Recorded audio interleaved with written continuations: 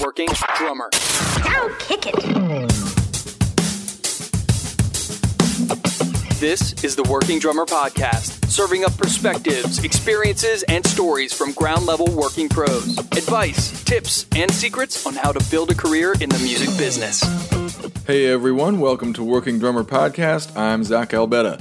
Today we're bringing you a roundtable discussion that Matt and I had with Cody Ron and Ben Smith of the YouTube channel Sounds Like a Drum. These guys are about 30 episodes into their series on drum tuning and tone, and it's a really well done and fascinating channel. They do in-depth tutorials on everything from getting a bunch of different sounds out of one snare drum to increasing or decreasing the sustain in your toms to dialing in your 24-inch kick. Ben's background in product development and Cody's experience as a working drummer in Seattle and New York make them a great team when it comes to the full spectrum of drum tones and how to achieve them. Visit us at workingdrummer.net, where you can check out our entire archive of nearly 200 past episodes and learn more about who we are and what we're about. If you want to support what we do here, along the right side of the homepage, you'll see buttons for PayPal and Patreon, and every donation in any amount is greatly appreciated. You can follow us on social media, and if you want to be featured on Instagram, post pics and videos of your gigs using the hashtag #WorkingDrummer. We love seeing what you all are up to out there. Finally, please subscribe to the podcast on iTunes or Stitcher, and your ratings and reviews on those platforms are very helpful. Hey, let's check in with RJ. Hello. RJ. Hey, Matt. How's it going, man? Good, man. How are you? How you feeling today, man? A little cruddy. I think I may have caught a little bit of caught a case of the itis, I think, but I'm good. Nondescript symptoms right now, generally referred to as the itis. Have you been hanging out with Kevin Murphy? Just last night, actually. Yeah, that'll do Why it. Did he have it too? No, he's immune to it, but he just gives it to other people. I think it just happens. He gives it. What is he? Patient zero, maybe. To the yeah, right there, exactly. To the itis? Yeah. Patient zero, Kevin Murphy. But yeah, man, it's been a cool couple weeks since we last talked. I had the chance to hang out a bit with a couple guys that are actually Working Drummer podcast alums, I believe. Rob Mitchell, who is the longtime drummer for Sixpence None the Richer, and Ben Caesar, who's of course Brad Paisley's drummer. Yeah. And super cool hang, and they're both really supportive and had a few nuggets of wisdom for me, and a couple of them I wanted to share for sure if you're up for it. Please do. Something that kind of in my head already, that is, to be everywhere you can, especially in the first few months, like hang, check out as much music as possible, be wherever anything is happening, like that, see that as your full-time job in the beginning. Mm-hmm. Second, kind of tied to the first, is to seek to first experience the scene and meet people, while being yourself, like not someone who you think you need to be in order to get a gig,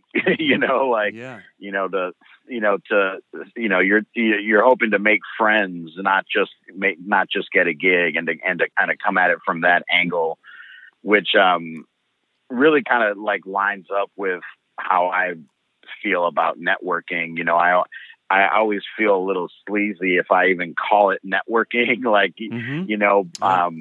because I'm more the kind of guy, I think, who, I'm interested in having, friends that are, have the same interest as me and, love music as much as I do. And it, if that turns into an opportunity to play and make music, then that's great, but, so it was, really cool to hear, guys that I, respect kind of reinforce, especially that point, that like, seek first to, be a part of what's happening, and, be there to make friends, I've never been the kind of guy who's like, super quick to, within two sentences, like drop a business card on someone or, someone like, that kind of, thing. So it was cool to hear that from guys who have been successful in the industry to say that you don't have to be that way. I'm keeping my fingers crossed for something playing wise for myself. There's a chance that I might do a sub gig Lower Broad in a couple weeks on Lower Broadway. So I'm excited about that, and trying to figure out like I was given like a list of tunes, but also told that there's like the right way to play these songs, there's the wrong way to play them, and then there's the Broadway way to play them. So, I know I can imagine how much of a learning experience that's going to be, but I'm going to just try to, keep my ears open while I'm playing if the gig pans out, and really try to have big ears, and be able to hear where stuff is happening. And I actually, in the gigs that I've heard on Lower Broadway before, or when I've heard people play down there, I've noticed that it's like, oh, that's not how that song ends really, but that's apparently the way that, everyone knew the ending, like on that gig that I was watching. So is that something that you come across a lot, like playing on Broadway? Totally. Yeah. And when it gets passed down from one band to the next, from generation to generation. I do have to run, but thanks again, man, for your time. You bet. I hope you feel better, and we'll check in again in a couple weeks. Thanks so much, Matt. We'll talk soon, man. Okay. See you, man. Bye-bye. All right. Bye-bye. So this was a very cool chat we had with Cody and Ben. We talked a bit about their backgrounds and how Sounds Like a Drum got started, and a whole lot about how to take command of your tone as a drummer. So here we go with Cody and Ben from Sounds Like a Drum. When I saw what you guys were doing, having Mike Jackson, our technical guy, who does music, but he also does video production, he has taught me many things over the years. We've been friends growing up, but the audio quality and the attention to detail with the graphics and everything was one of the first things I noticed about what you guys do.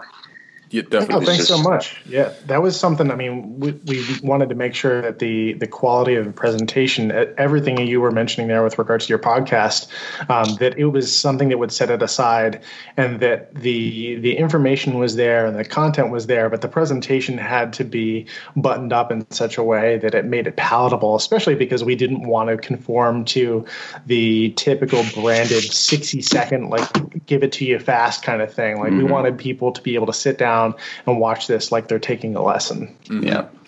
It's something I really appreciate about what you do, is that your presentation is like we said, super high quality, but it's also super accessible. There's not a ton of bells and whistles on the screen in terms of like pop-ups or little gimmicks. There's some cool little stuff that kind of grabs your interest, but the focus is really on what you have to say, the sounds of the instruments you're working with. And like you said, like some of your videos are, 25 minutes long or something. It's a long form.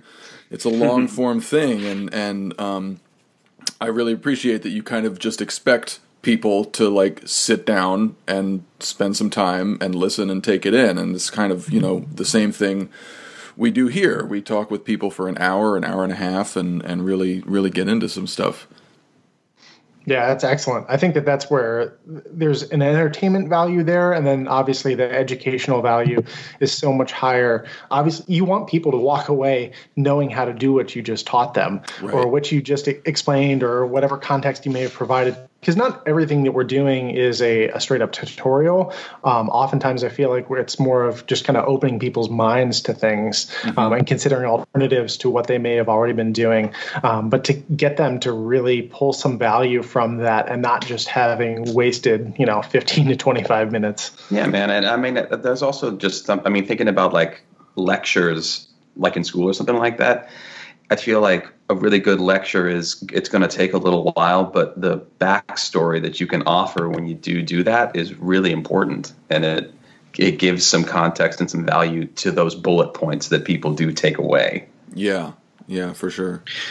But I don't feel like necessarily you're trying to capture them and keep their interest by talking really fast or using, like you guys say, the pop-ups and all this high energy, like in-your-face thing. I mean, if there is and I want to talk a little bit about this maybe as we move on down, but there's a common theme in many of the comments that you get, especially the way you present things, Cody, is that they're like, dude, it's so relaxed, it's so easy to watch, and it's not like, hey, everybody, la, la, la, la, in your face. Yeah. And So I'm assuming that that feedback and those positive comments give you guys a sense of direction on what to keep doing or what to tweak here or there, or moving forward. Yeah, absolutely. I mean, the way that we got into it in the first place, at least from my perspective, was that I like the idea of it feeling less like I'm going to tell you what to do and more like we're hanging out and having a coffee and I'm just going to answer some questions that I had to find answers to myself because there wasn't anything like this when I didn't know these things. And having it be simple and conversational and specifically not scripted, like bullet points, but not like a presentation that's planned ahead of time, really seemed like the sort of thing I would want to receive, Definitely. Right. Exactly. Yeah. Well, let me ask you guys how you guys got started. How did this all begin? Well, we had a chance meeting at the NAMM show. I don't know, five years ago. 2013. Yeah.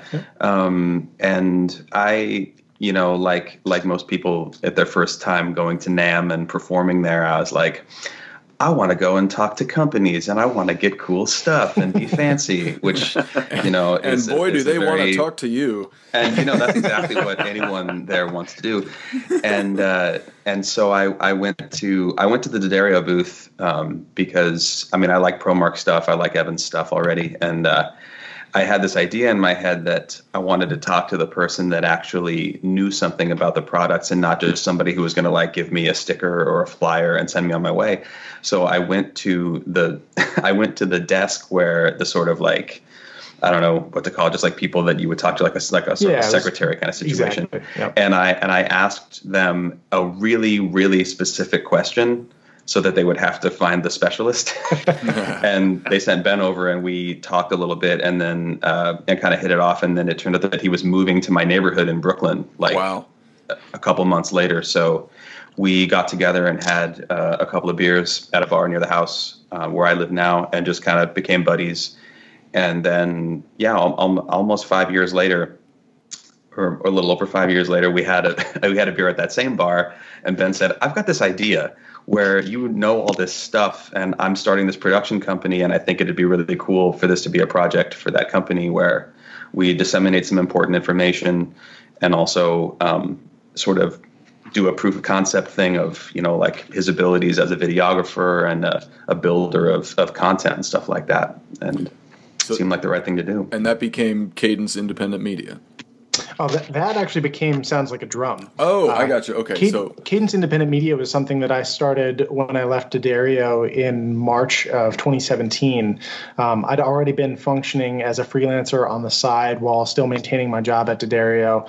And it got to a point where I was looking for some new challenges. I was having to turn down freelancing work, which is the most painful thing to do. I'd been at D'Addario for 6.5 years at that point, and I was looking for some new growth, some new challenges, new opportunities, and I'd really found a passion for social marketing and content creation and the strategic development, really, really getting inside the value of social media, especially because so much of a spotlight's being put on it and a negative tilt has been put on social media as of late. The commentary on how it's used has turned into a commentary about the thing rather than it being a vehicle that can be used for good or bad and interpreted in different ways. And so that was something that I really wanted to pursue full time. And it worked out perfectly that I wanted to have some sort of a personal project on the side that was funneled through Cadence Independent Media, but it was a passion project. And Cody and I have talked drum sounds literally from day one. We were talking when we met at the NAMM show, we were talking about the performance of drum heads and different choices in heads and their function and all the behind the scenes nitty gritty stuff that I always enjoy geeking out over, but that the average player doesn't necessarily get that into it, or there's a little bit of a barrier to entry there. So when we started talking about this series, and putting this information out there, we wanted it to be from the perspectives of someone who's a full-time player and recording drummer who can speak from true experience, not having just watched another video on YouTube and interpreted it and made it their own and then produced something saying essentially the same thing or distilling it down, but to really speak from past experiences and experimentation. And then from the point of view of someone who has developed these products and has worked. I mean, I'm also a drummer and, and studied drums and percussion music performance in college, but I took more of the industry path after college. And I think that the two of us have these interesting perspectives that kind of weave in and out from each other that make it a much more interesting experience than what we've seen in the past. Right. And so you represent more the kind of the industry product development side of the duo, whereas Cody represents the performer side, the working drummer side, yes? Absolutely. And at the same time, though, I think that Cody's understanding of the technical aspects, and especially as we've had these discussions over the last 5 years, he really understands so much more now of the technical aspects from the industry perspective. He's an Evans and ProMark artist, and he has those relationships with the company, even though I'm no longer there. And so there's a really nice blend of those things. It's not like, I jump into the shot and put on the industry hat, and Cody jumps on the shot and puts on the performance hat. It's like we've taken these different aspects and knowledge bases and kind of blended them in certain ways. And I'm much more happy when I don't have to do as many things as are necessary to produce this on my own. Like I could try and produce this on my own, but it's no fun filming in a content studio where you're filming, you're recording, you're also speaking to the camera, and there's no one else there. Right. And so, and at the same time, it's like, again, I don't have the full-time professional drummer experience that Cody does to be able to speak about this stuff from an educated, like true experienced standpoint. Yeah. And that was something that I knew was lacking in what I'd seen in a lot of other YouTube channels and other content channels. And I wanted to make sure that we were really presenting that side of things. And as far as your performing experience, Cody, can you just talk a little bit about what that experience is, how long you've been in New York, what keeps you busy as a performer? Yeah, sure.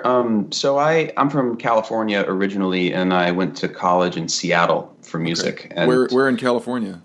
San Francisco. Oh, nice. Okay. North Bay. Yeah, and so in Seattle, obviously there's tons of bands to play in and tons of venues. I moved there in 2001. And so living there and sort of being a full-time musician and also teaching a lot, just to kind of pay the bills, the opportunities there are super diverse, and there's also a boatload of studios there. So I pretty quickly after school got into just playing in a lot of different kinds of bands and a lot of different sorts of gigs, and also like playing with my professors and actually playing at the school in some of the ensembles where they needed to bring in professionals from outside to just sort of like fill out for like the vocal standards class or something like that, right. So over the course of doing like a super quiet standards class in the morning where it's entirely acoustic and you have to play brushes for 2 hours, and then doing a really heavy rock session in the afternoon, and then putting on a suit and playing like a cocktail party that night, you end up having to address the sound of the instrument a lot, and then also how it reacts to the room and what implements you're using, things like that. And one thing that I had a teacher say to me when I was there about another drummer is that he struggled with the idea, he was a sax player, and he struggled with the idea of people choosing the implement for the music that they're playing based on how quiet it needed to be. Like, for instance, using bundle rods instead of sticks when they would rather use sticks, but they need to be quieter. Mm-hmm. And so getting into changing the drum sound or getting into choosing different sticks or straight up just learning how to play really quietly. And then at the same time, learning how to play really, really loud. Yeah. It affects the drums you choose and the heads you choose and all those sorts of things.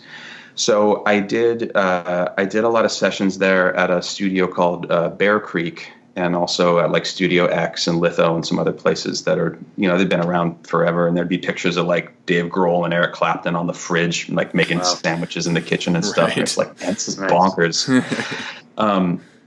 And so I met my girlfriend, who's my wife now, at that same college. And when I was 28, she wanted to go to grad school in New York for music.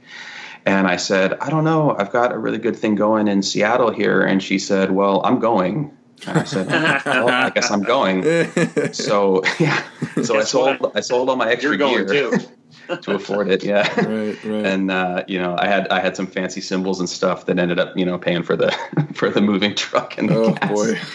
And we drove out here, and she went to school, and I just started kind of trying to find things to do, and made a lot of connections at NYU through her time in school there. Mm-hmm. And just tried to branch out into a new sort of social network and scene and stuff here. Yeah. And the work here is similar. The nice thing about New York is that there is a lot of playing to do if you are not just like a good player. Like everyone is kind of a good player, which I was warned about. Like everybody plays good here, kind of. Right. But there are an awful lot of people who don't show up on time, or forget their charts, or don't wear the right outfit for the gig, and that kind of thing. Yeah. And as soon as somebody sees that you're going to do those things, they will never call anybody else after that. Yep. So yep. It's all about just like the reason you get fired or the reason you continue to get called usually has nothing to do with how you play. Yeah, it's a curious thing for sure. Managing to practice and stay up on the instrument here, of course, is do that too. But figuring out how to be indispensable to people so that they recommend you for stuff, and parlaying that into other gigs and things like that. So yeah, it's about like maybe 20% of my time is teaching, and then most of it is playing live shows, and then just working on records with the people that I play with. And there's a handful of producers that call me for stuff repeatedly, right, which I appreciate. Yeah. It says all those things make up the big picture of who you are and what makes you a valuable employer for so many people.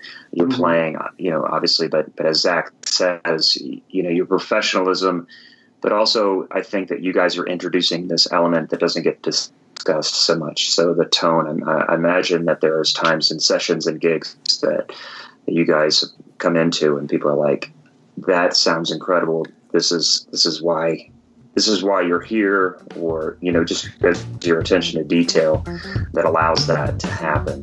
Yeah, definitely.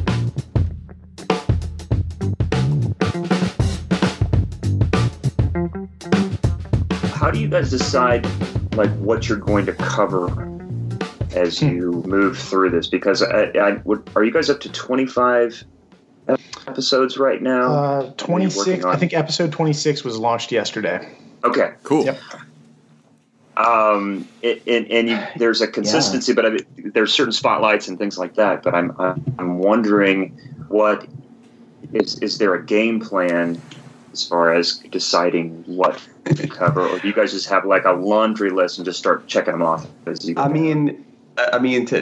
The most common is what happened today, which is I wrote Ben last night at like 10 o'clock at night and was like, what do you feel like doing tomorrow? And he's like, well, I was thinking about blah, blah. And I was like, cool. Well, I was also thinking about this other thing. And he's like, well, let's do those two things. Mm-hmm. And why don't you bring your Noble and Cooley snare, and we'll do a snare spotlight on that because somebody asked for it in the comments of the last snare video. Yeah, so it ends up being relatively casual. I mean, we have an overall trajectory of things that we know we want to cover. We've gotten through what we considered to be kind of like the 101 level content, which was, let's address each of the main instruments in a typical drum set, go through the tuning process, show a couple different approaches, illustrate what can be done to experiment beyond those things and start feathering in ideas like how does the tom mount selection affect the sustain of the drum, or how can you control sustain without affecting tone. So we'll pepper in those ideas, but we're getting closer and closer to the point where we can get into really specific things and niche approaches to stuff, or sounds that might be very specific to a given style, or in the past at least have been used only in a given style, and how they may be experimented with. But we've had a lot of people requesting us getting into cymbals, things like that. Wow. So we have mentioned that in the future we will be diving into the world of cymbals, despite the drum centric name for the channel. Yeah, I was gonna say you're gonna start a new channel. Sounds like a cymbal. Right. Sub channel. Yeah. Sizzles like a cymbal. Yeah. No, it'll stay under sounds like a drum for sure.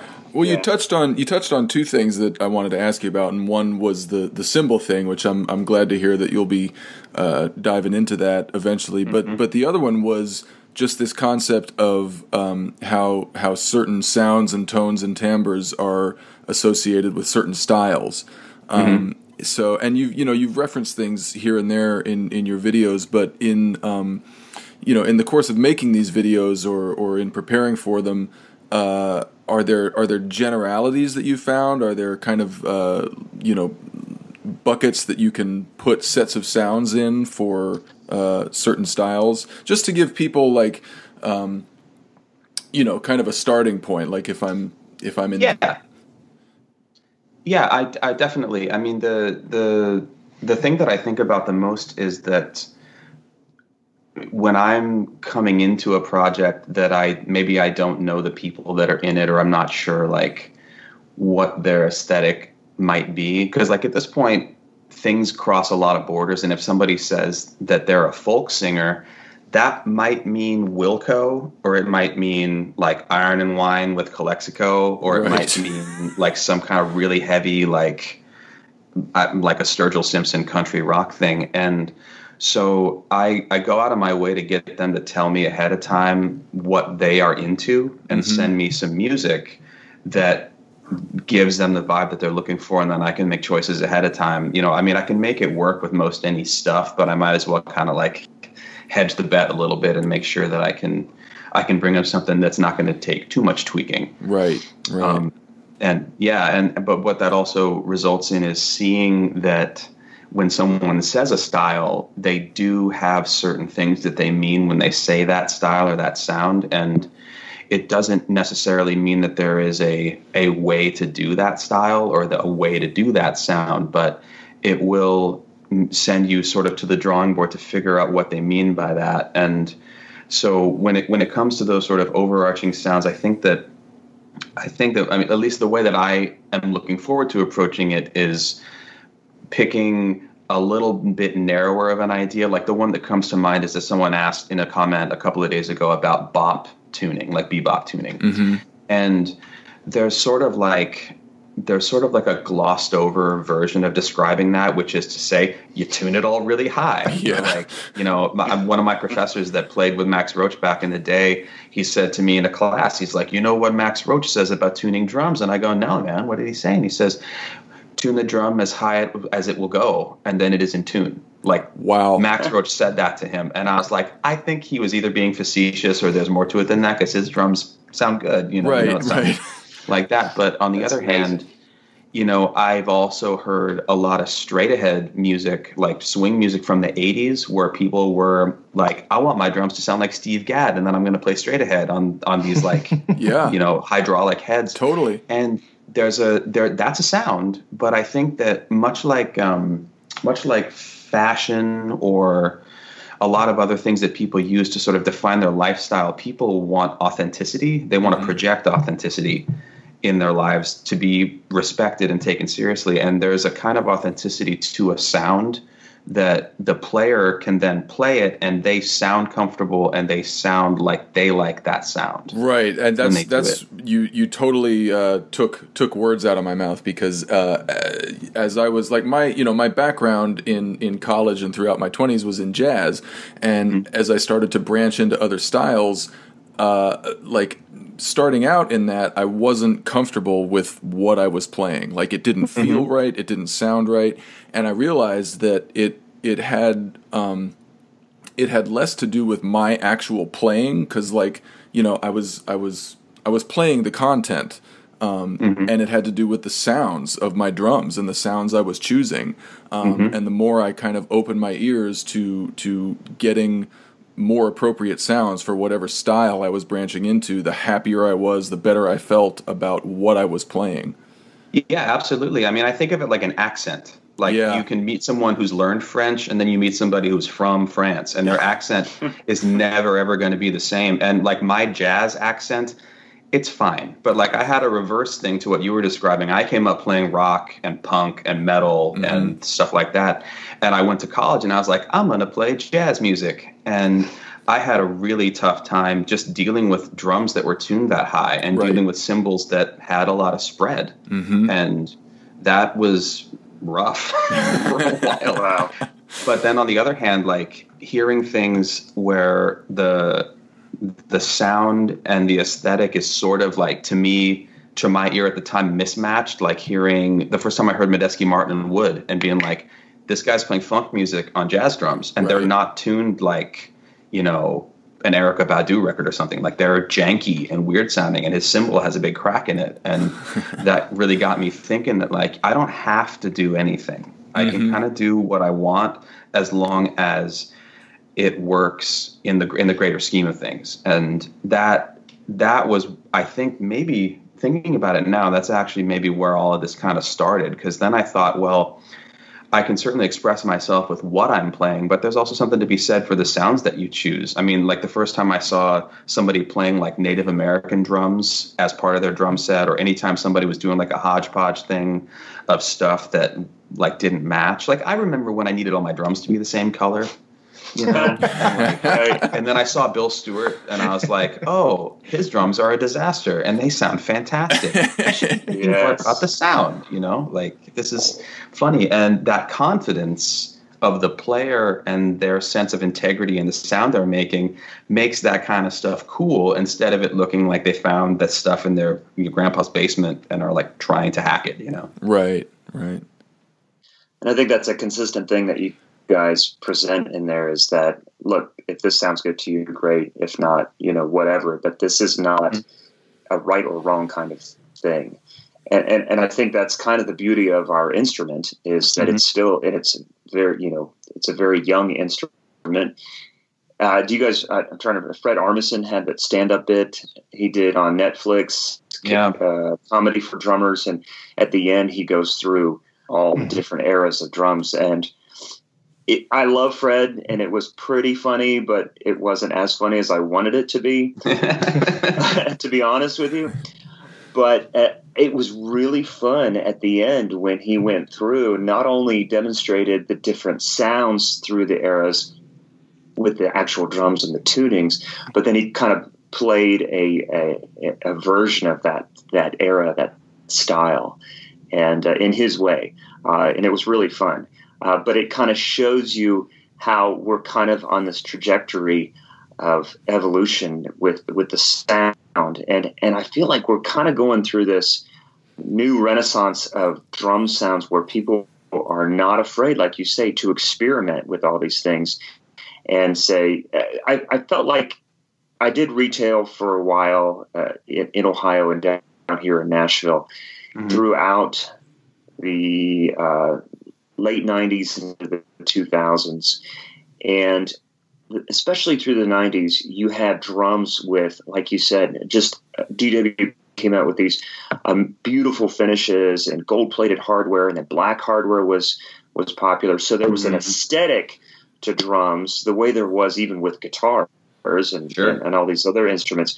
Throughout the 90s, there was an aesthetic to drums that I think detracted or distracted people from important things like tone and experimentation, and they were hearing with their eyes more so during that time. Where I feel like, with, like you mentioned, Medeski, Martin, Wood, and different groups like this, that all of a sudden you're going, wait a minute, why is there a towel on the cymbal? Why is there a tambourine tape to the bass drum on that session, because we have the ability, we have the technology to record just about anything and perform. But now here's something that is just close your eyes and listen, and so. Yeah. Absolutely. I think that's another element that, especially with, here I'm going to rag on social media now. Please jump in there, man. With the presence, and it's, the irony of this coming from someone who makes their living off of it. But at the same time, it's the idea of, I think the most effective use of social media tends to be in telling stories. And I think that when we are searching for a story and something that lacks the depth in its presentation, like, sure, we could post, if we wanted to, we could post photos every single day of our collective snare collection and just geek out and make, like, it would be drum porn for days. And we could make it all about that. And that might get a lot of likes and everything. But at the end of the day, if that's the depth that it goes to, there's not going to be a whole lot of value for people. Yeah, there's that moment of excitement of, oh, I saw a cool thing, the dopamine rush of, oh, here's a really interesting thing. And then they move on, they scroll past. Maybe they like it. Maybe they even, take a moment to comment. But there's no critical thinking there. There's no conversation that takes place. And that's the easier experience to get someone to go through than it is to, hey, watch this 60-second preview video for our latest episode where we demonstrate either the history of this concept or we actually illustrate the sound of it. You're going to have to use your ears and not just your eyes. Please don't judge how it sounds based on how it looks. But to get people to go that far. And I do think it's exciting to see things like what Adam's doing with Morph Beats and the construction of all these different unique sounds that extend far beyond the typical drum set world, because it does stretch people's perception of what drums and percussion are and how they can be applied not just to more art music, but to even mainstream music. And with the addition, every time I see someone comment about, oh, there's those hipsters and their jingles on their hi-hats again. I'm like, okay, yes, but did you listen to it? Right. Yeah, maybe, some people are making that decision because it's in vogue and because they see, oh, so-and-so's got a ching ring, I've got to have a ching ring. This is a cool thing to do. Yeah. But I think that shouldn't detract from those that are making the decision from an artistic standpoint and recognizing, hey, I want my drums to sound like this for this musical scenario. This is this thing I'm going to do, and maybe it hasn't been super popular in the past, and I'm going to make a different artistic statement with it. Mm-hmm. Yeah, tone and sound is one of those things that, like Matt said, it's kind of in vogue right now, like this attention to detail and tone manipulation, but it's also, a subject that people can go deeper on social media, and it becomes, not just a vogue surface level thing, which I'm not sure where I was going with that, but no, I totally agree. Though I think that there's a lot of conversation to be had, and if we're able to help facilitate even the smallest bit of that, then I think we've done our job. Right. I guess what I was saying is that it's an en vogue thing that also happens to be of great value to drummers and to music in general, and I think this this popular thing is going to lead to more drummers sounding better. I certainly hope so. and not even just sounding better, but making decisions that are informed and critically thinking about those artistic statements that are being made beyond just what they play and even how they play it, but what does it sound like? Right. Yeah. Yeah. Because people talk about the content of playing, like in terms of ideas and technique and soloing in those terms. They're like, you can hear when somebody's developing ideas and trying to say something with the instrument versus somebody who has a bunch of licks that sound good and they play them, and likewise with sound, some people use whatever sound is there and they sound totally good. But if they had that same kind of concern about it, the way that, I don't know, an awful lot of other instruments and instrumentalists do, they get concerned about tone and about, just every aspect of the sound that they're making. You know, it is your voice. Yeah.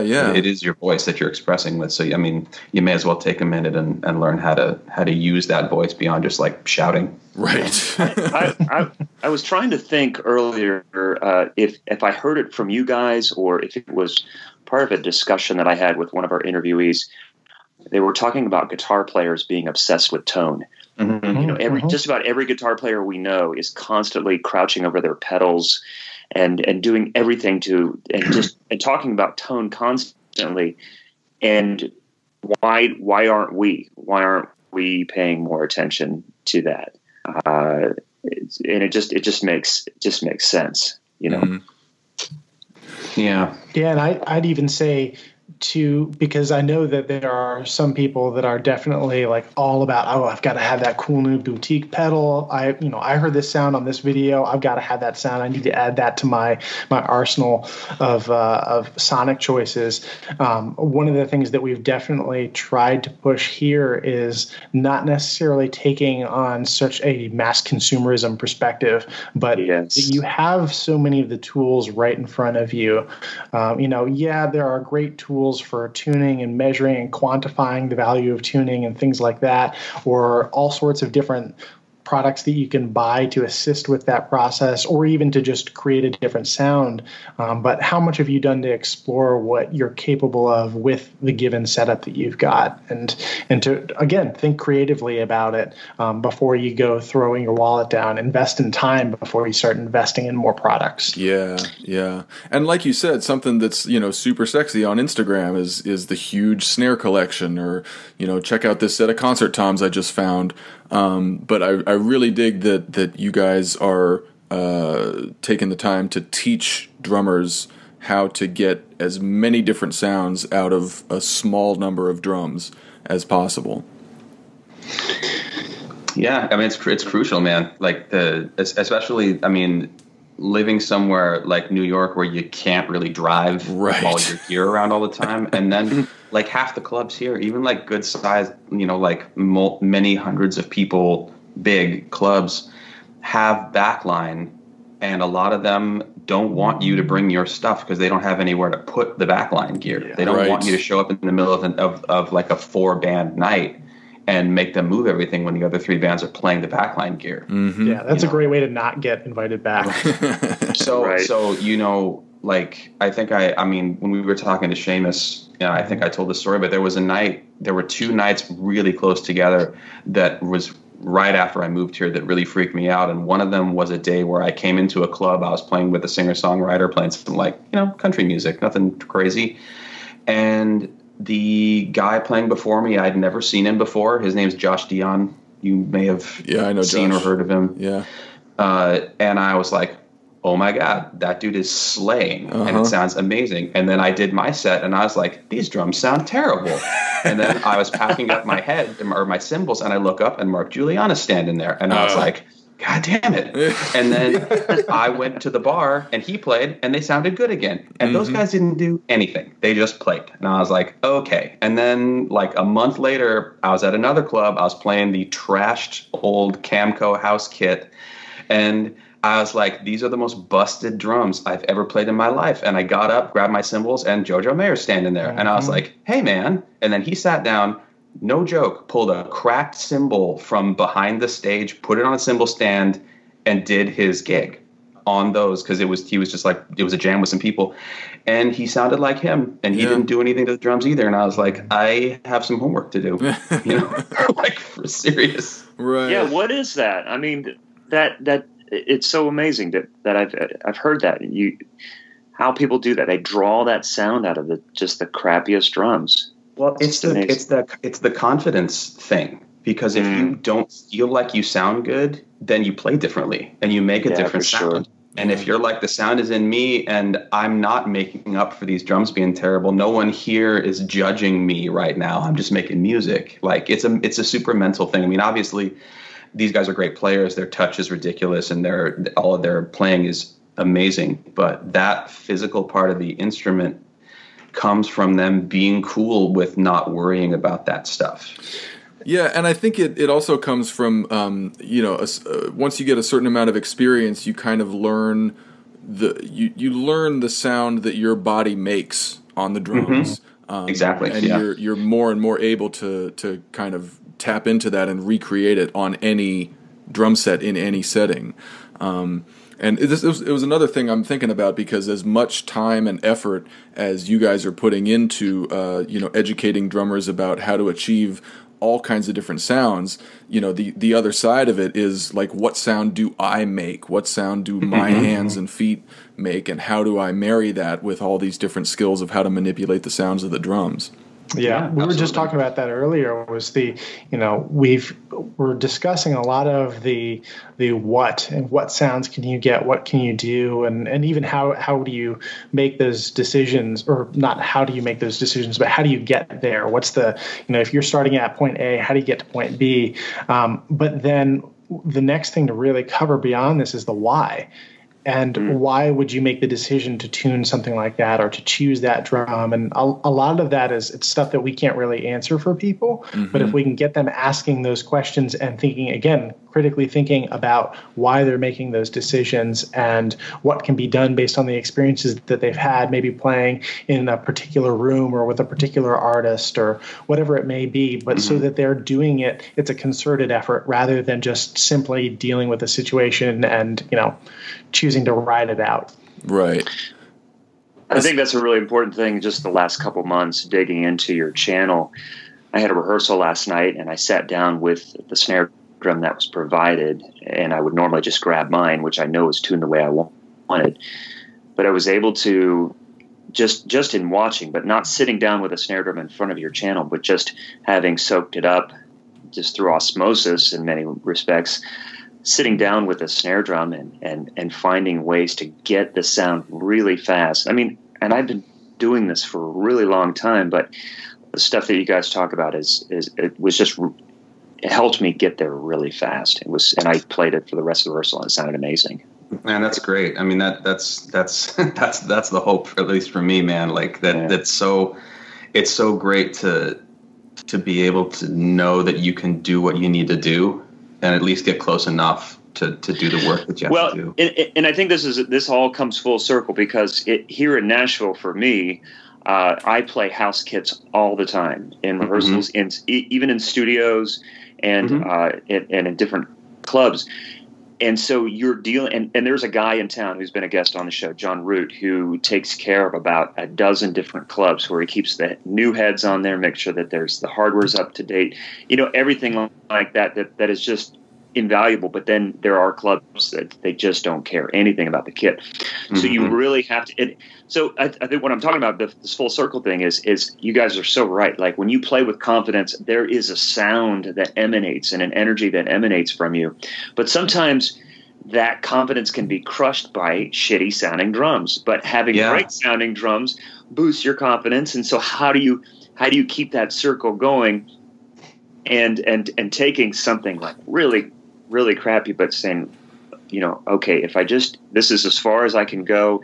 And sometimes people are waiting for you. You don't have much of a sound check. So there's even that. But for me, it's like kick and snare drum, and then whatever else, that's just icing on the cake. But you just got to get rolling. But some of those tricks in getting things going as fast as possible. So important. Yeah. I mean, it sounds like you have similar experiences down there, to hear where like some of the venues you use the backline kits, and also the switch over between the bands is like 10 minutes. Oh yeah. Like it's, you have enough time to set your stuff down and hit everything and go, oh, that sounds good. Oh, that sounds bad. And then fix it as quickly as you possibly can. Or decide that you're not using that 12-inch tom at all. Right. Oh, bro. I've definitely done that. And they're like, oh, what an interesting choice. And I'm like, have you seen that thing? I always accidentally hit that. Yeah. I always give myself like 2 or 3 minutes to put my beer down, spill it, then figure out how to get it cleaned up. So there's always a little buffer there. Yeah, that's your 10 minutes right there. Yeah. That's 10 minutes. I got a beer on me. Do I have other pants? No. Okay. I do. I just have to share this real quick. Somebody called me. I was doing a gig, and they came by. The drummer walked out of the club next door, and they said, "When you're done with this, can you come over and finish the last hour of our set, 2 hours of our set?" I'm like, sure. So I went over there. I said, I need something to eat. They gave me like a cup of Coke or something. I set it on the drum stool. I'm putting my cymbals up. I was exhausted. Of course, I sit on it.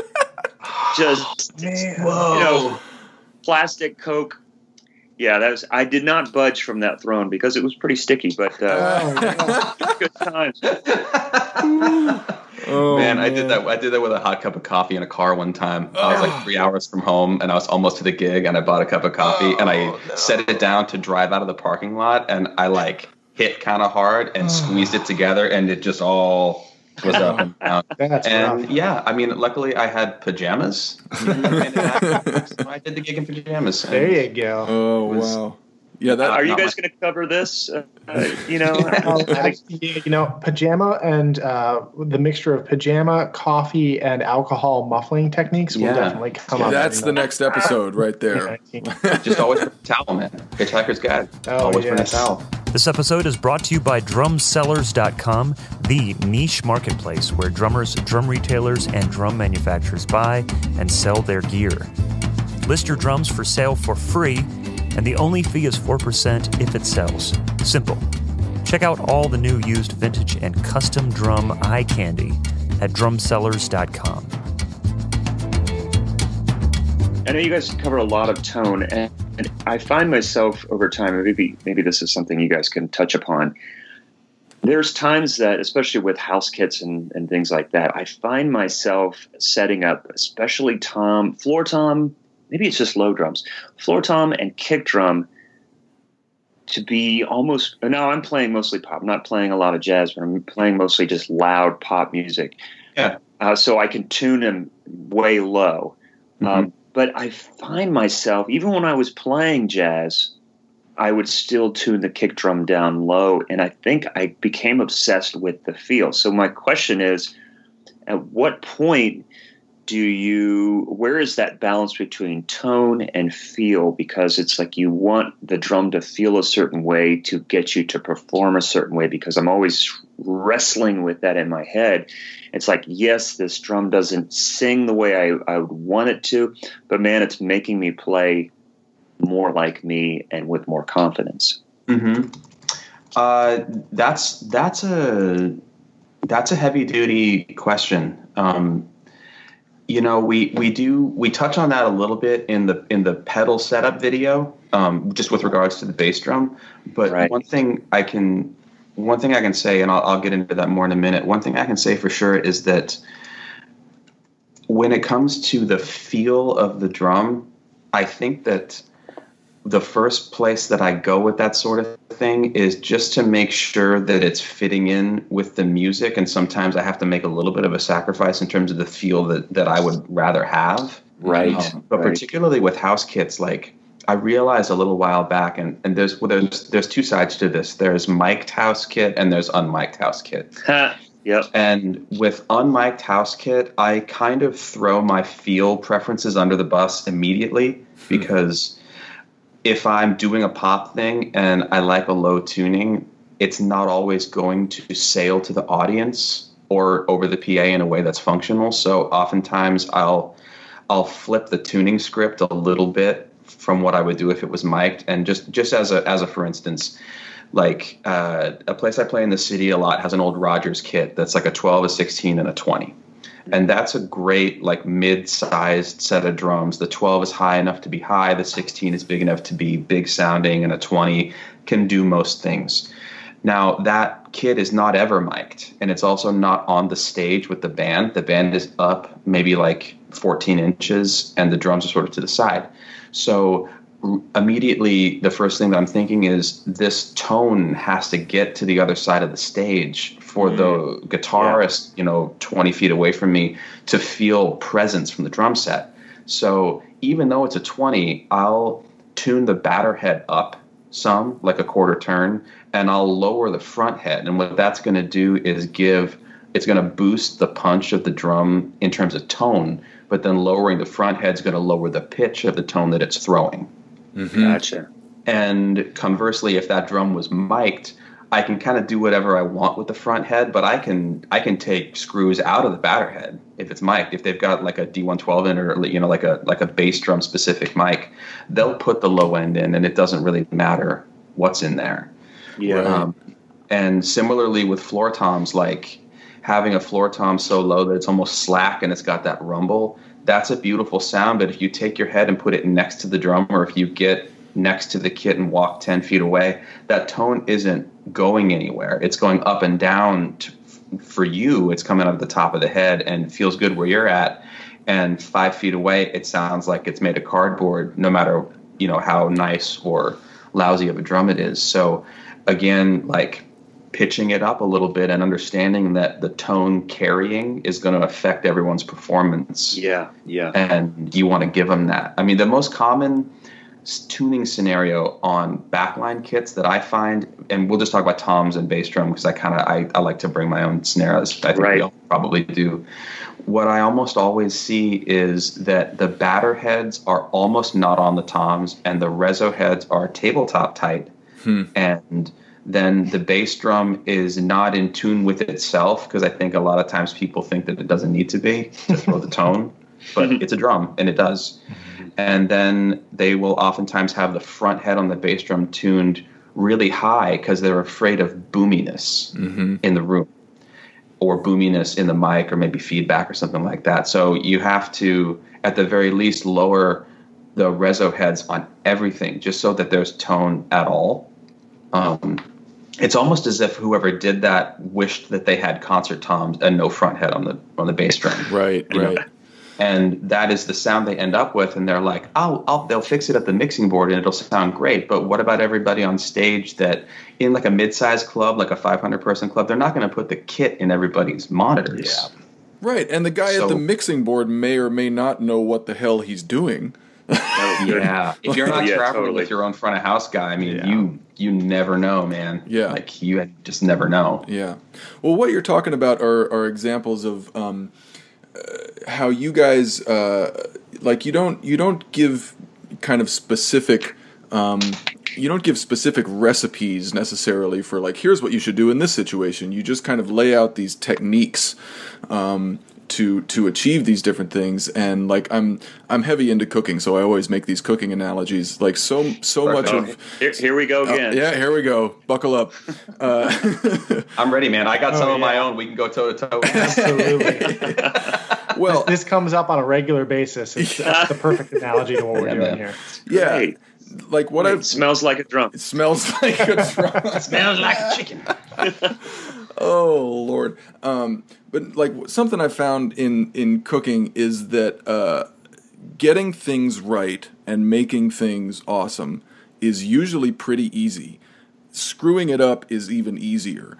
And I feel like in watching your videos, like, you know, nothing you're talking about is rocket science. It's just a matter of knowing about it and being able to kind of think and conceptualize in a certain way. Like another example is I just watched the one snare, three sounds video. And you just kind of mentioned in passing about how, like, in general on a snare drum, the tuning range of the batter head can be huge, whereas the tuning range of the snare side head is definitely narrower. And that's, I think, something that we're all aware of to one extent or another. But I, like, when you said that, I immediately just got this visual of like it's a visual shape, like picturing the batter head as wider, as bigger around than the snare side head, and tuning accordingly. That's a perfect example of just like knowing that little technique can inform a bunch of recipes. Like there's a difference between a technique and a recipe. Totally. Yeah. Totally.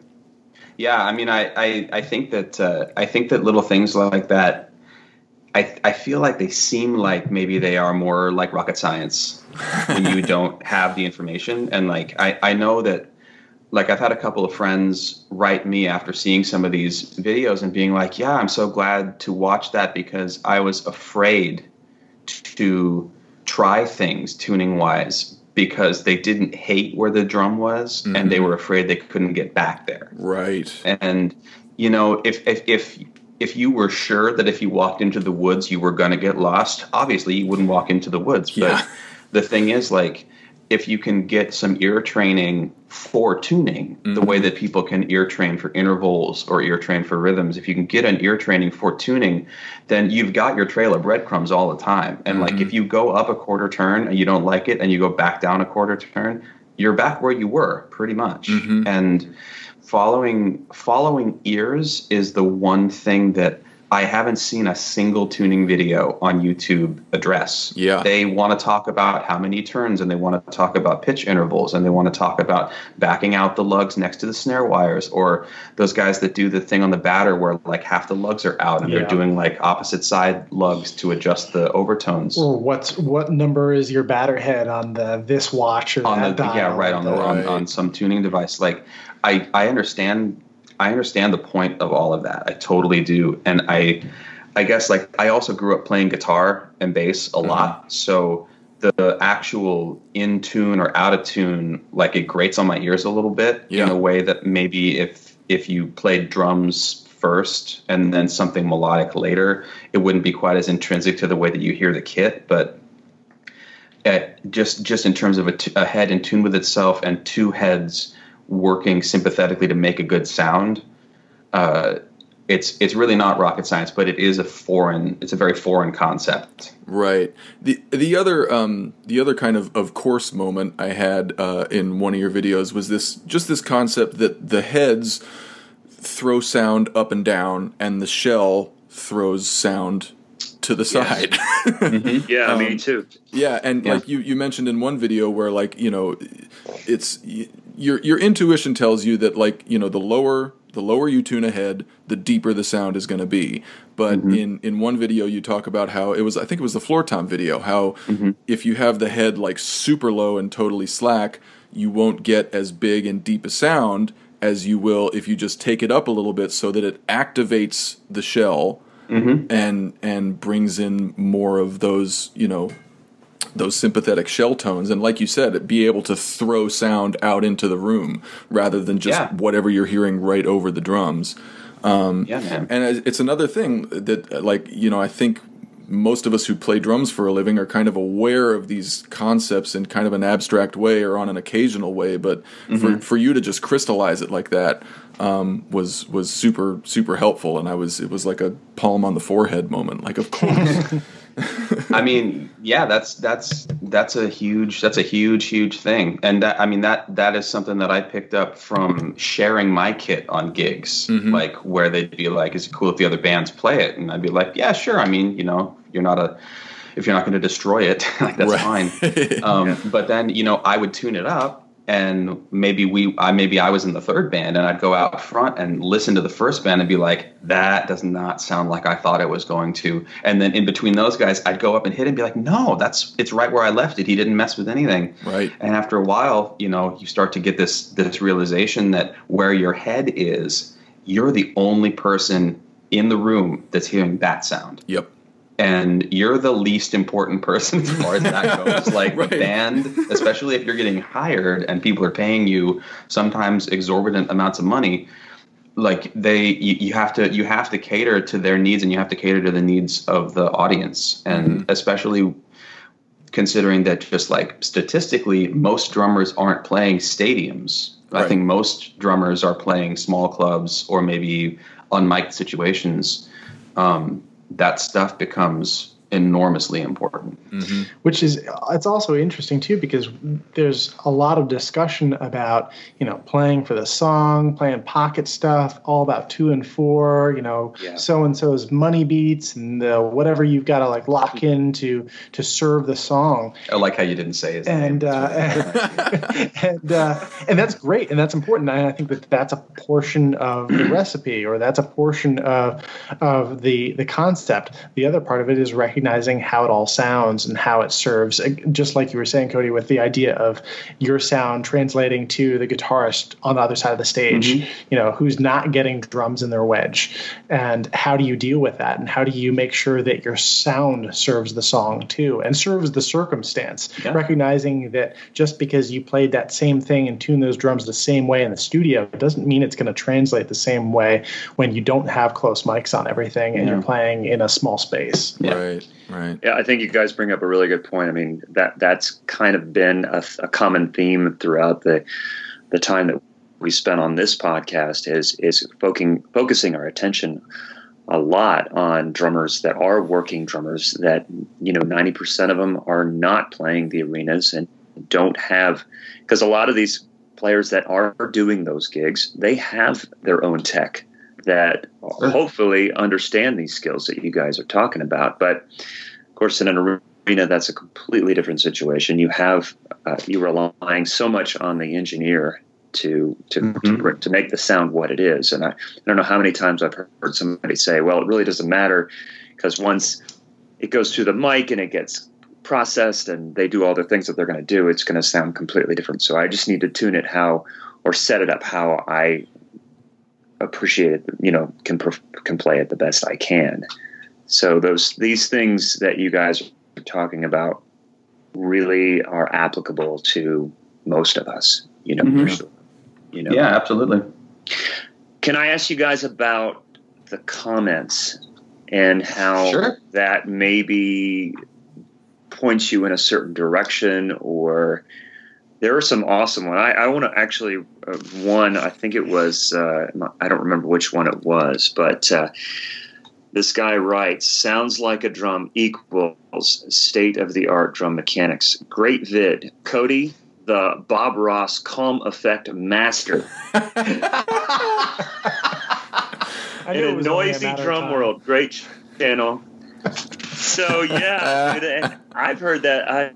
I read that a couple times as I was digging into the videos. I'm like, wait a minute, I want to see what people are saying about this, and that was an awesome one. Yeah. Bob I'm gonna get that put on the T-shirt, man, because I have a T-shirt with Bob Ross on it. Have you worn that during an episode yet? Not yet, but I'll wear it next time. Yeah. Happy little drums, happy trees, happy drums, happy little drums, man. Happy tones. The only other one where you guys were doing talking about calf heads was somebody wrote "Meat is murder."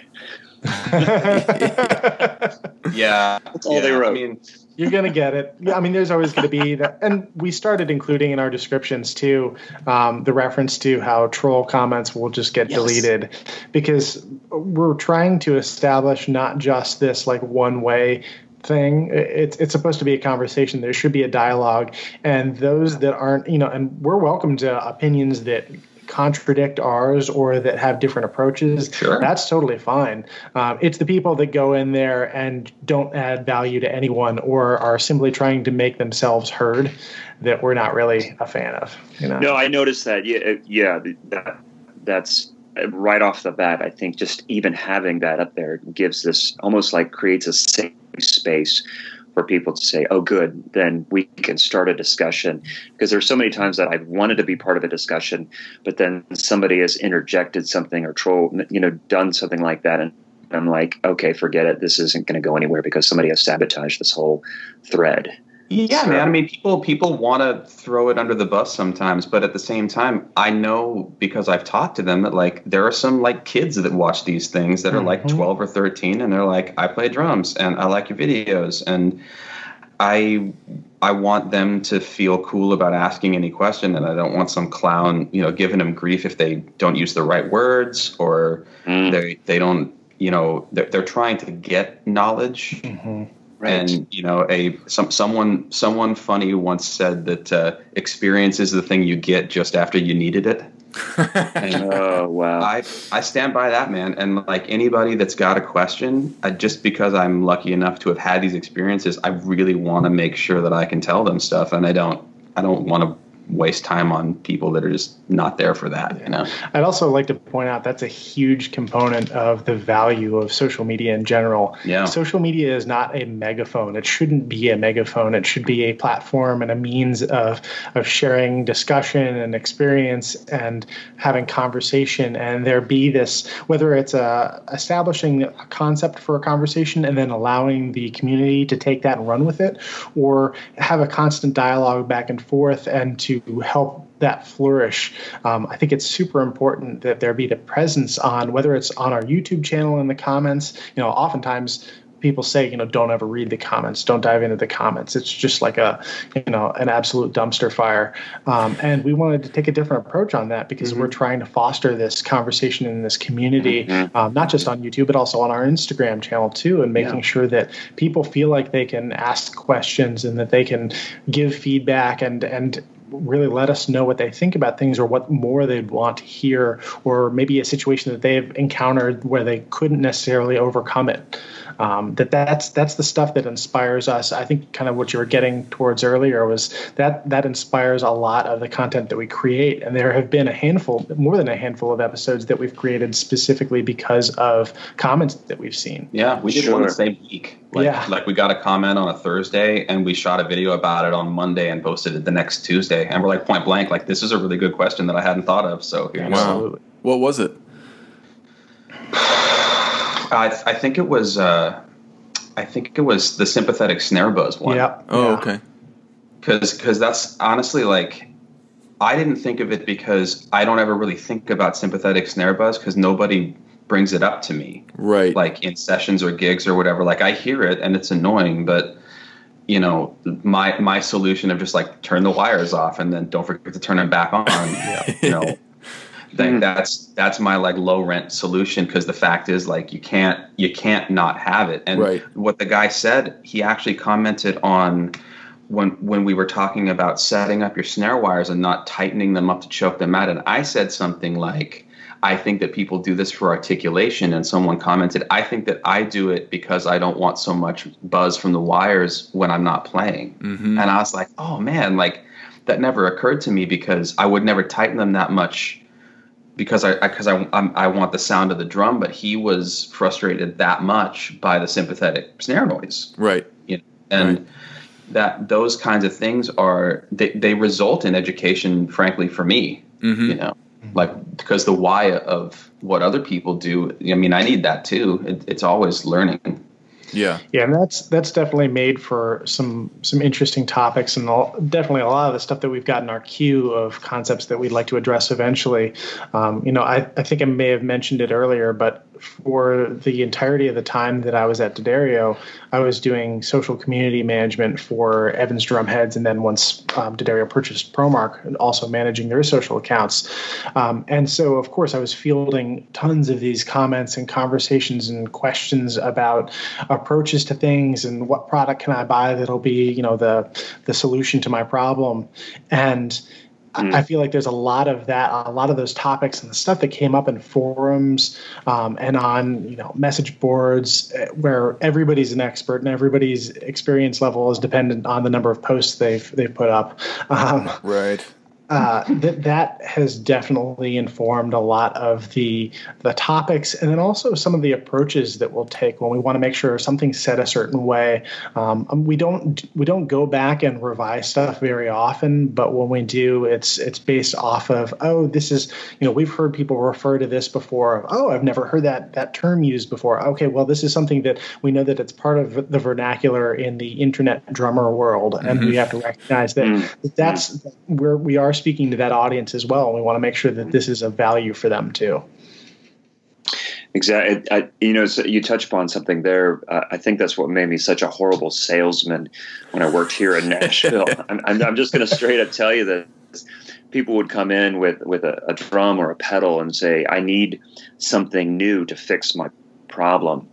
And, and I'd be like, oh, no, look, here, you got a great pedal. Here's what we need to do. We just need to fix this, turn this screw, and you're off and, okay, thanks, have a nice day. And at the door, and Gary's standing there like, what the hell, man? Yeah, exactly. Yeah.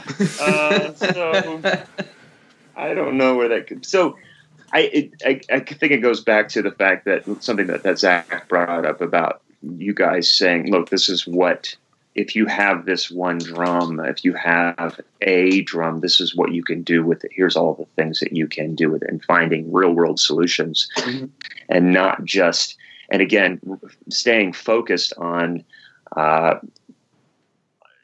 being able to manipulate what you have in different ways, so that it's not just a product that is answering your problems, or, you know, it's not the solution is to just find a replacement.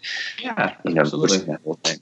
Yeah, it's so easy to rely on that kind of retail therapy sort of thing as a crutch of like, oh, if I just get that drum, if I just buy that cymbal, if I just do this thing, that'll do what I need. That'll maybe inspire me or get the sound that I've been looking for that's, you know, held me back from playing that thing I wanted to do. And, you know, again, this is where the kind of the catalog experience of scrolling through Instagram and seeing all these beautiful drums or whatever it may be that's really attractive to you. And you think, oh, I really need this.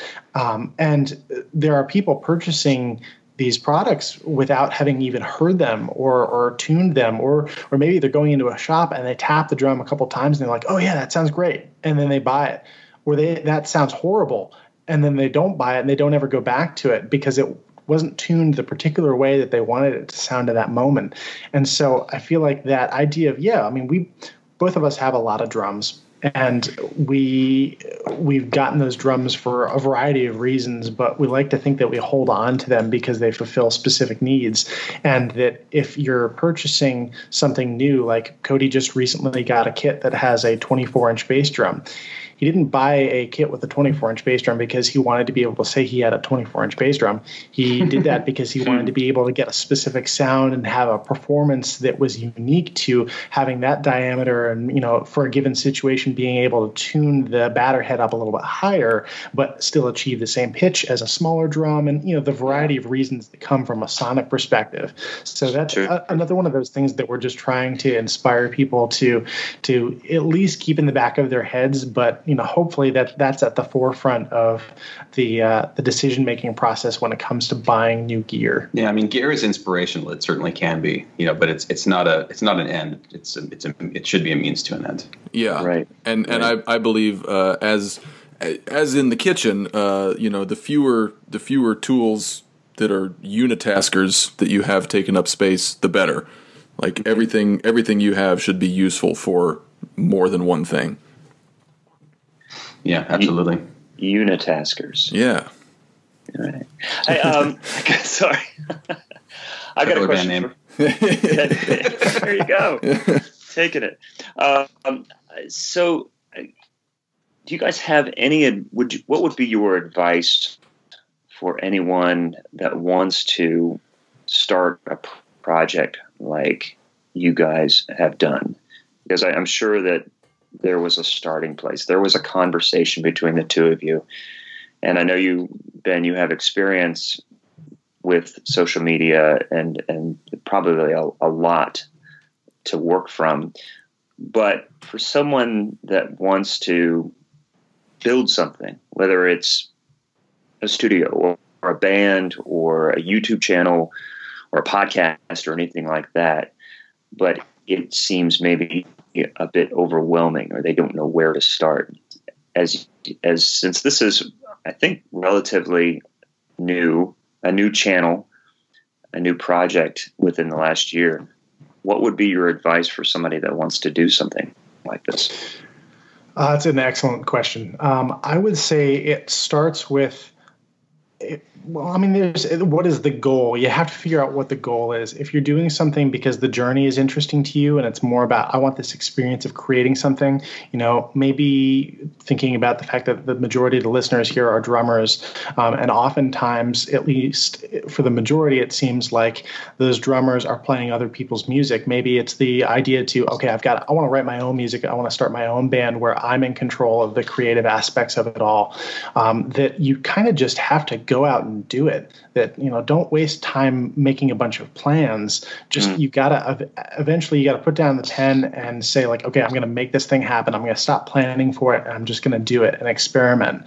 But if it's something where you're trying to provide a service for someone, if you're trying to provide value, and this isn't so much about a creative outlet, or maybe it's a mixture of creative outlet and also trying to establish a personal brand, or to be able to draw a community together, that it has to come from some degree of experience and expertise. And if you aren't necessarily the person who has that experience or expertise based on the topic that you want to tackle, you got to make sure that you've got the right people on board. Partner with other people. Yeah. I think that regardless of the pursuit, the fact that with this podcast, there's two of you, at least. I don't know if do you guys have more people that you work with? There's 3 of us total, but yeah. Okay, yeah. Mm-hmm. So having additional individuals involved and having it being a team effort, it keeps the motivation going. It keeps you accountable. That you aren't going to skip a day. We've been going now for 26 weeks without fail, that every Tuesday there's a brand new episode, and you have to just kind of commit to it and make it happen and push forward. And you have to publish stuff. You can't waste time just over polishing and going back. And, of course, hindsight's always going to be 20/20. You're always going to wish you'd done something a little bit differently.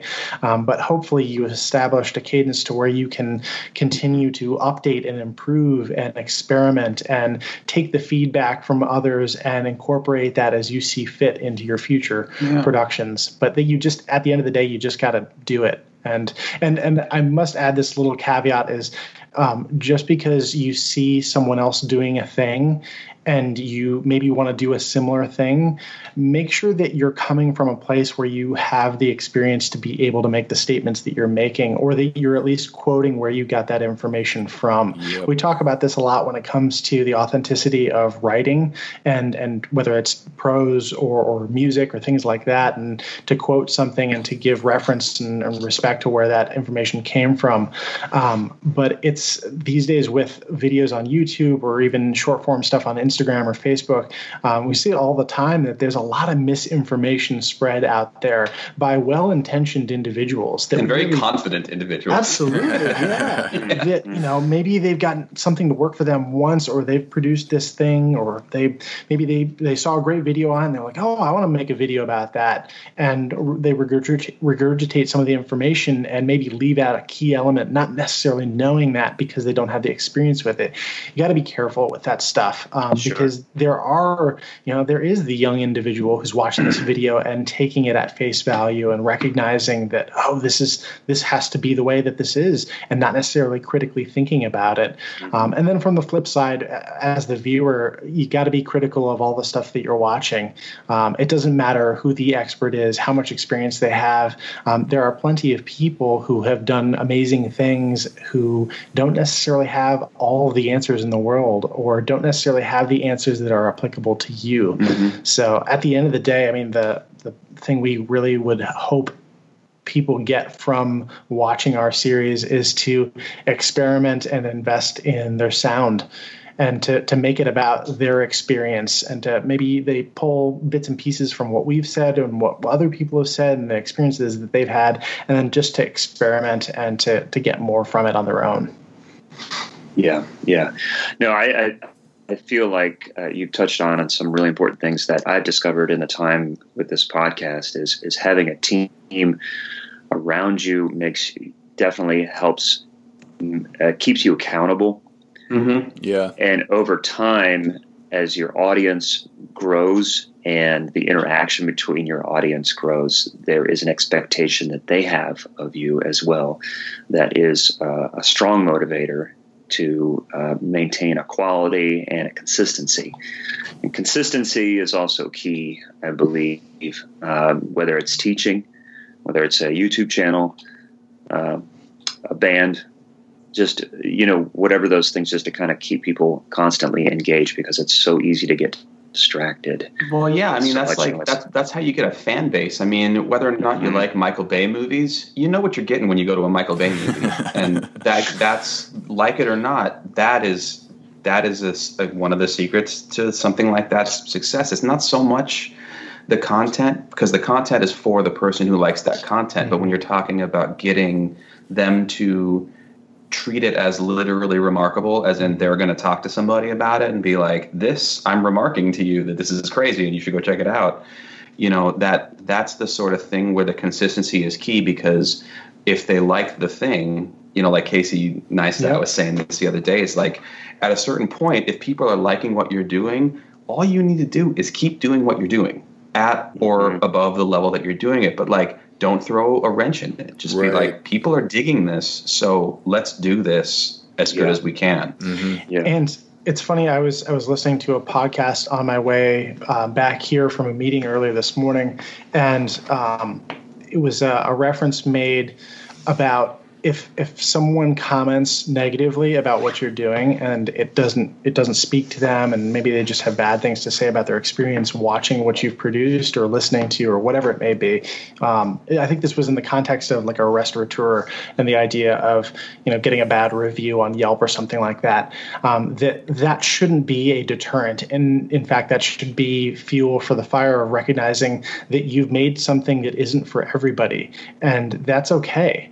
The minimum viable audience is a very important thing to consider, and focusing to a niche and meeting their needs and doing it really well, that tends to breed the greatest degree of success, pretty much regardless of how you define it. Yeah. Was that Freakonomics? The sausage guy? Is that the one you were listening to? That was, let's see. Because I listened to a restaurant one yesterday that was also... This was Seth Godin. Oh, okay. His new podcast, Akimbo, that he just lays down crazy amounts of knowledge that are applicable to anybody every single week. That's awesome. There's so many good podcasts out there. It's overwhelming. It's so great. Yeah, yep. I've been listening to less and less music the last few years because there are so many cool podcasts. Yeah.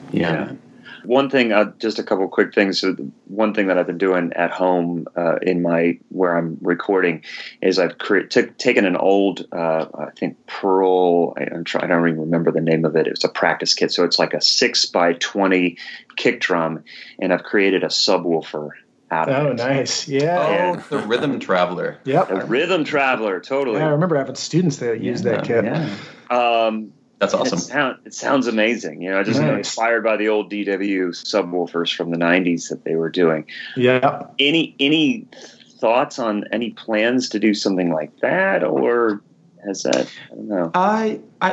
That's well, you know what? I hadn't thought about it, and now we probably will. Yeah, I mean, there's all sorts of different things like that taking inspiration from other instruments or even from stuff we see people doing. I mean, some of the most creative uses of gear I think I've seen in recent years, I tend to see like in the subways or on the street with street drummers. That's true, man. Where you see people just making do with what they've got to get a given sound. Yeah. And I think that there's a lot of inspiration to be taken from that to be able to create things that are maybe off the beaten path. Yeah, there's a few things like that. I mean, I haven't ever had a legit like woofer drum, but I've definitely done a bunch of sessions where we used a bass drum as a resonator.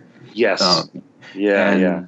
There's a few other things like that people have shown me over the years that were just like sort of quick ways to modify a sound, but just with like what was laying around. Mm-hmm.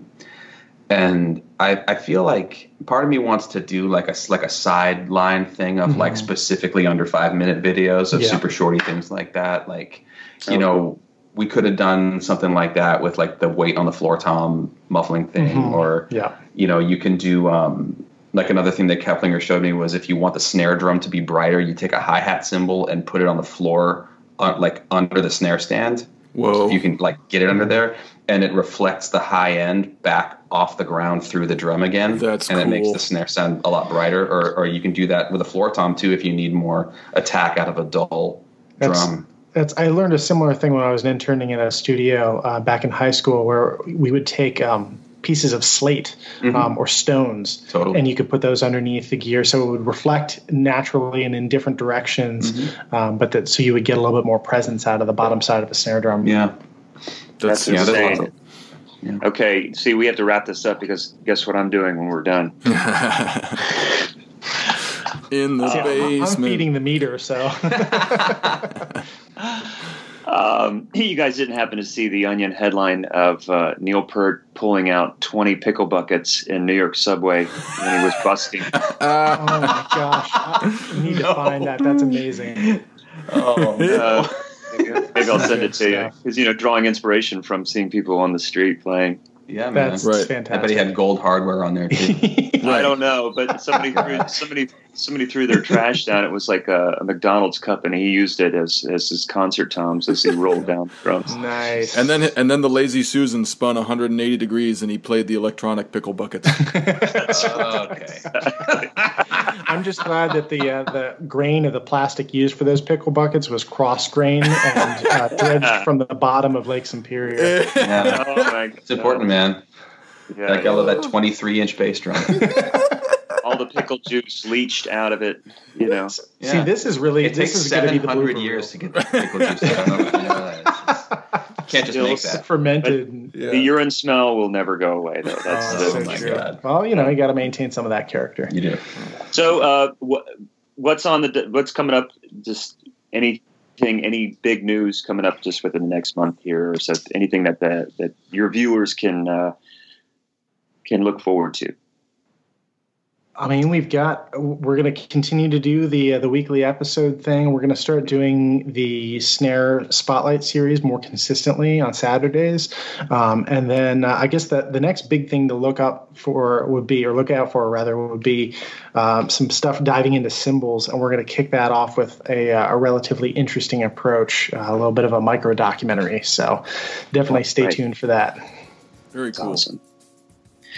Well, guys, this has been a lot of fun, and it's been a lot of fun to dig into the channel. And I feel like even after all these years of playing, it's exciting to think that there's always new things to learn. And you guys have given us just a platform to just digest all this great stuff, and I really appreciate it. It's been a lot of fun. Thanks, man. No, thanks for having us. We definitely had a blast chatting about it. Yeah, thanks so much, Cool. Thanks so much. Thank you.